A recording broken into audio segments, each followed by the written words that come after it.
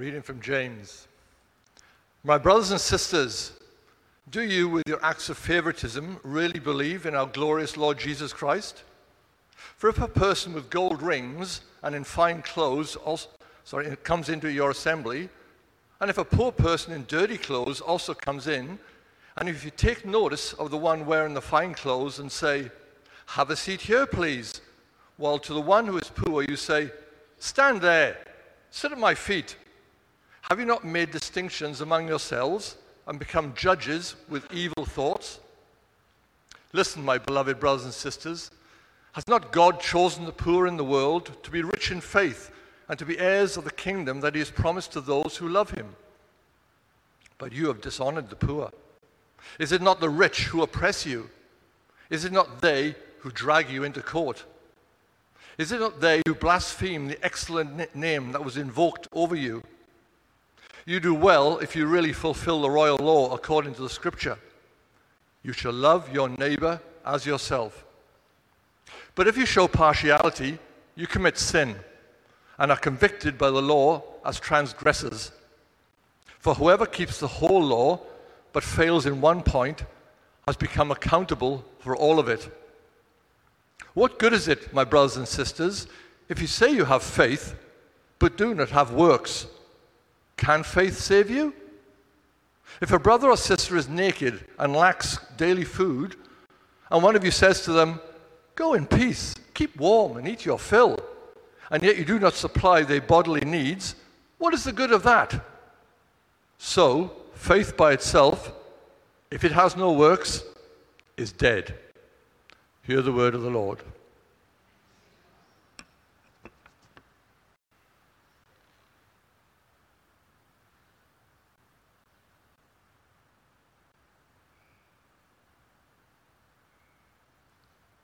Let us pray. Loving God, may the words that come from my mouth be inspired by your Holy Spirit. I pray this in Jesus' name. Amen. Well, the Friday before last, I got a phone call from a young guy named Aaron.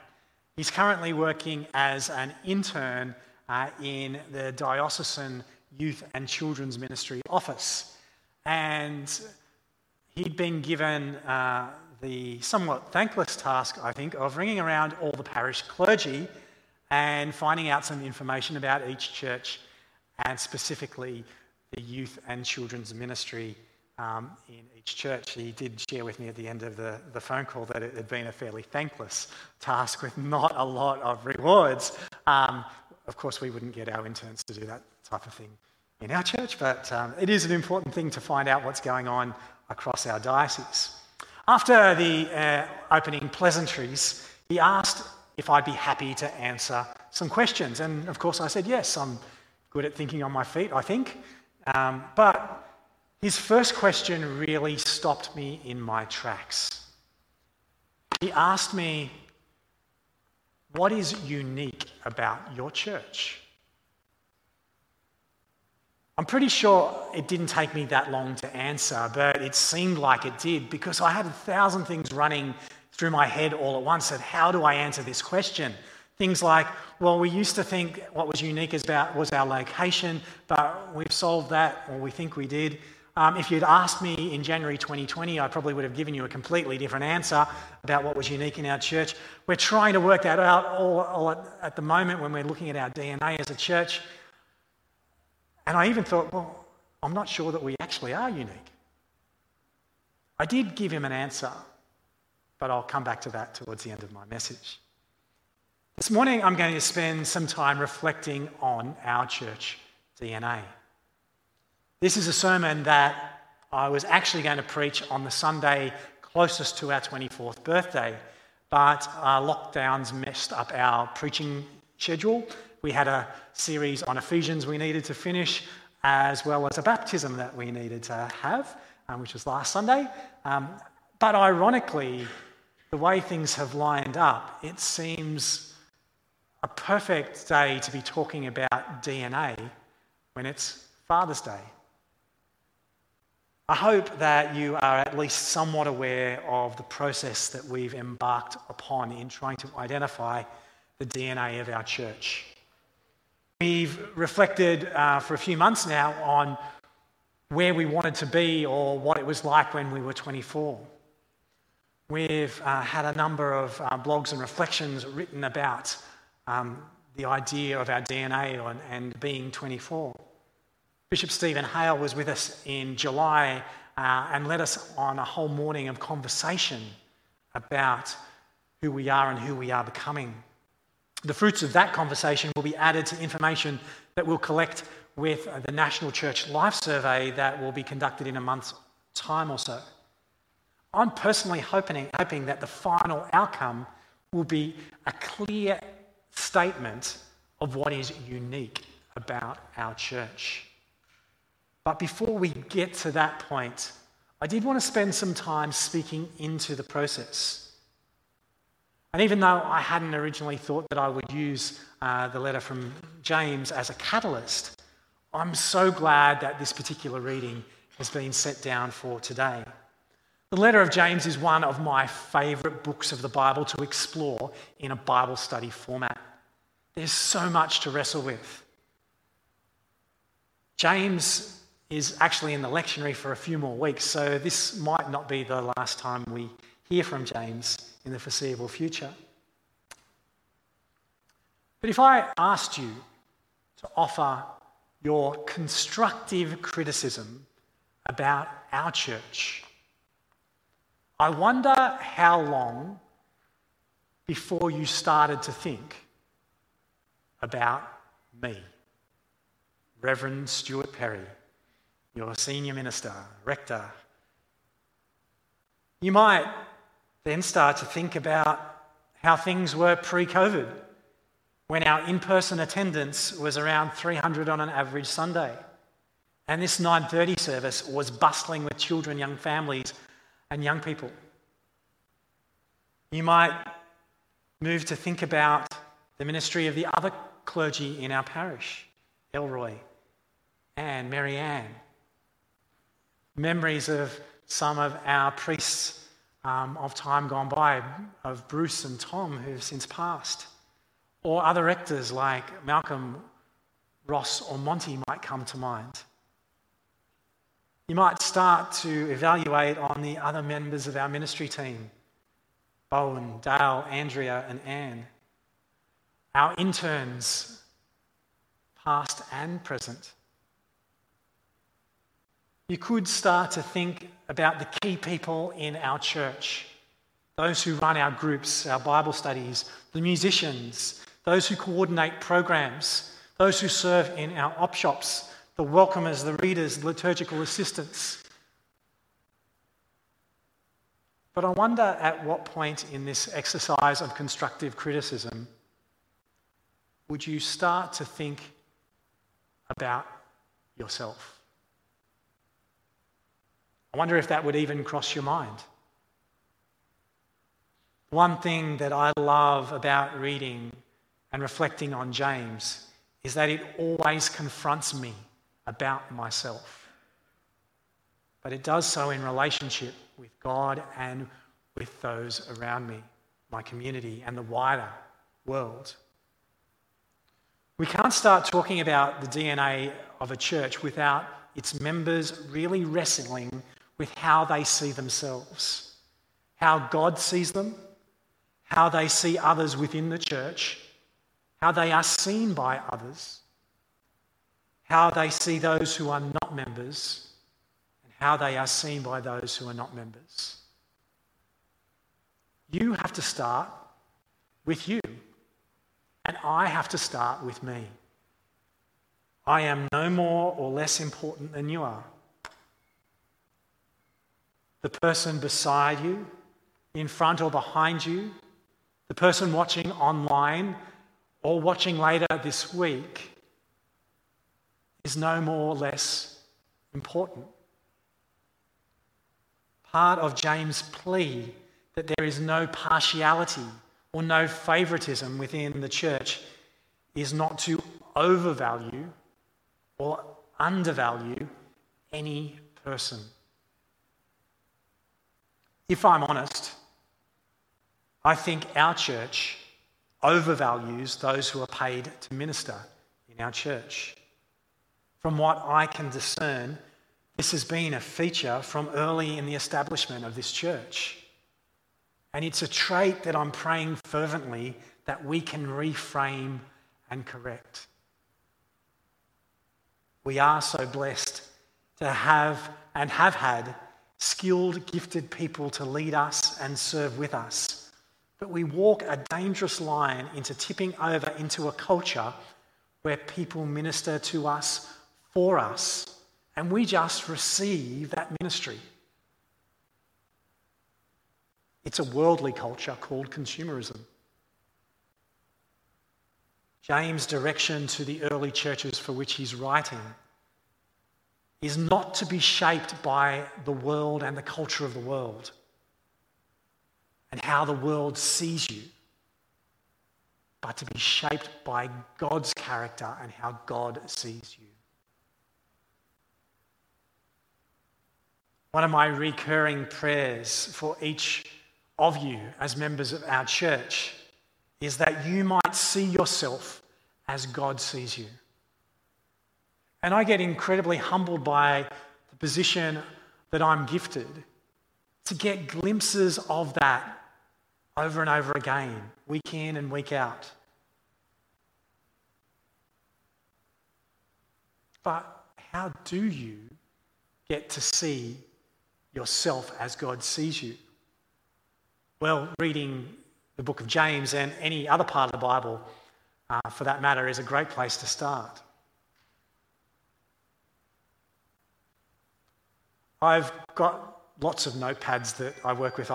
Unfortunately, that's how my brain works. I have to write things down, and I've got to go from notepad to notepad, and depending on what's available for me at the time, I've probably got about 5 or 6 notepads currently going at the moment. On one of them, sitting on my desk, is a note that I've written that I wrote down a couple of months ago after listening to a podcast. And I wrote the words down with the thought, maybe I can construct those words into a song. Haven't got there yet, maybe I will one day. But the words came to songwriter and worship leader Matt Redman. And I'm not sure I got them completely wrong, but this is what I wrote down on my notepad.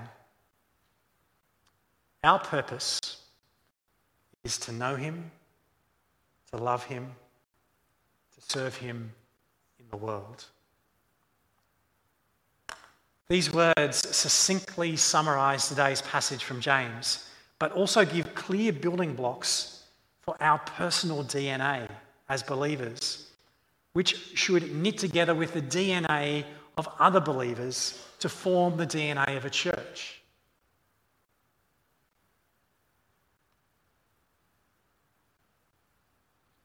In our exercise of constructive criticism, what could we gain by reflecting on what are we really doing to get to know Jesus?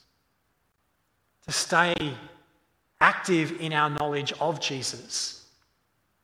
It's one thing to have met someone some time ago in some point of history. It's one thing to have had a close relationship with them for a period of time. It's a whole nother thing to continue a relationship of knowing and being known.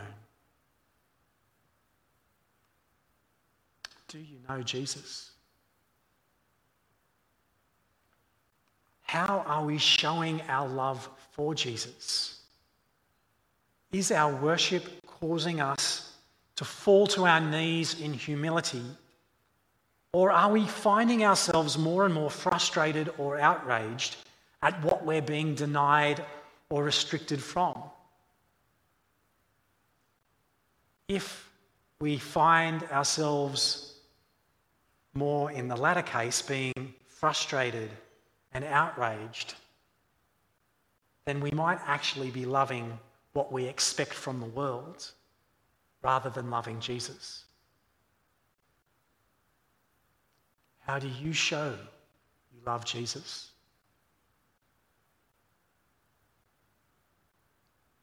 And what are we really doing to serve Jesus? Are we just waiting to be served? Because we're tired and the world's tough? Are we really loving and serving our neighbour the way we are wanting to be loved and served? Do you actually serve Jesus in the world?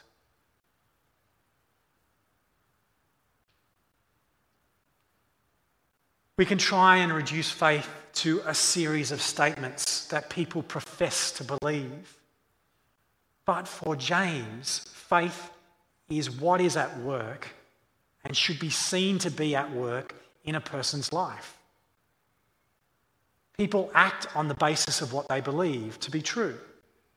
So if people say one thing and do something else, James would say that their actual faith underlies their actions. People must believe in something if they are to act at all. The question is whether the faith that actually shapes our lives is a faith in Jesus Christ or something different. James calls us back to a central teaching he calls the royal law. Love your neighbour as yourself. This is not new. James isn't the first person to reveal this to us. It's throughout the Old Testament. It's in the Gospels. It's in the letters of Paul. They all say similar or the same thing. But what characterises James' use of this commandment is its practical application to our everyday, ordinary life. If you say that you love your neighbour, then live like you do. If faith is reduced to saying a few words like, I believe, then the expression of faith can be reduced to a few words like telling somebody who's a refugee from Afghanistan, a homeless person, somebody who is a victim of domestic violence, to hope you're okay, have a nice day. Or thinking that having a sponsor child absolves us from any other care for the poor. In James's world, showing favouritism to the rich could elevate your social status. James speaks against seeking first our own welfare. Also in James's world, there was a correlation between blessing, favour, and wealth. Jesus taught powerfully against that. By showing your favouritism, you are really just showing what you believe in. The things that benefit ourselves. There are thousands of verses in the Bible that deal with the poor and social injustice. If the church is not standing with and for the poor and standing with and for social justice, then we don't stand where God is.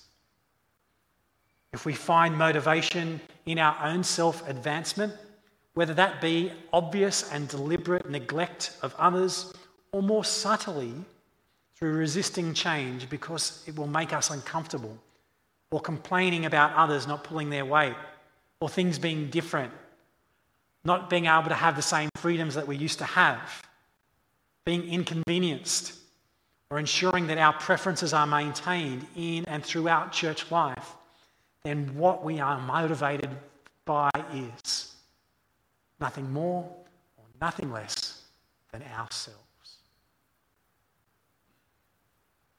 You might be wondering how I answered Aaron. What do I think is unique about our church? I said, we are brave. We are less afraid of change than most other churches that I know, particularly Anglican churches. And we aren't afraid to try new things, even if they don't always work. This is a part of our DNA that I hope will always be present. But I wonder if we are brave enough to honestly wrestle with whether we are living into our purpose, whether this is in fact part of our personal DNA which is being outworked in the wider church and community. the calling of our Creator through our Saviour Jesus Christ to know Him, to love Him, and to serve Him in the world. When people look at and speak of our church, do they see depth? Do they see substance? Or are we just like all the other things in the world, more concerned about our comfort and the preferred way that we like to do things?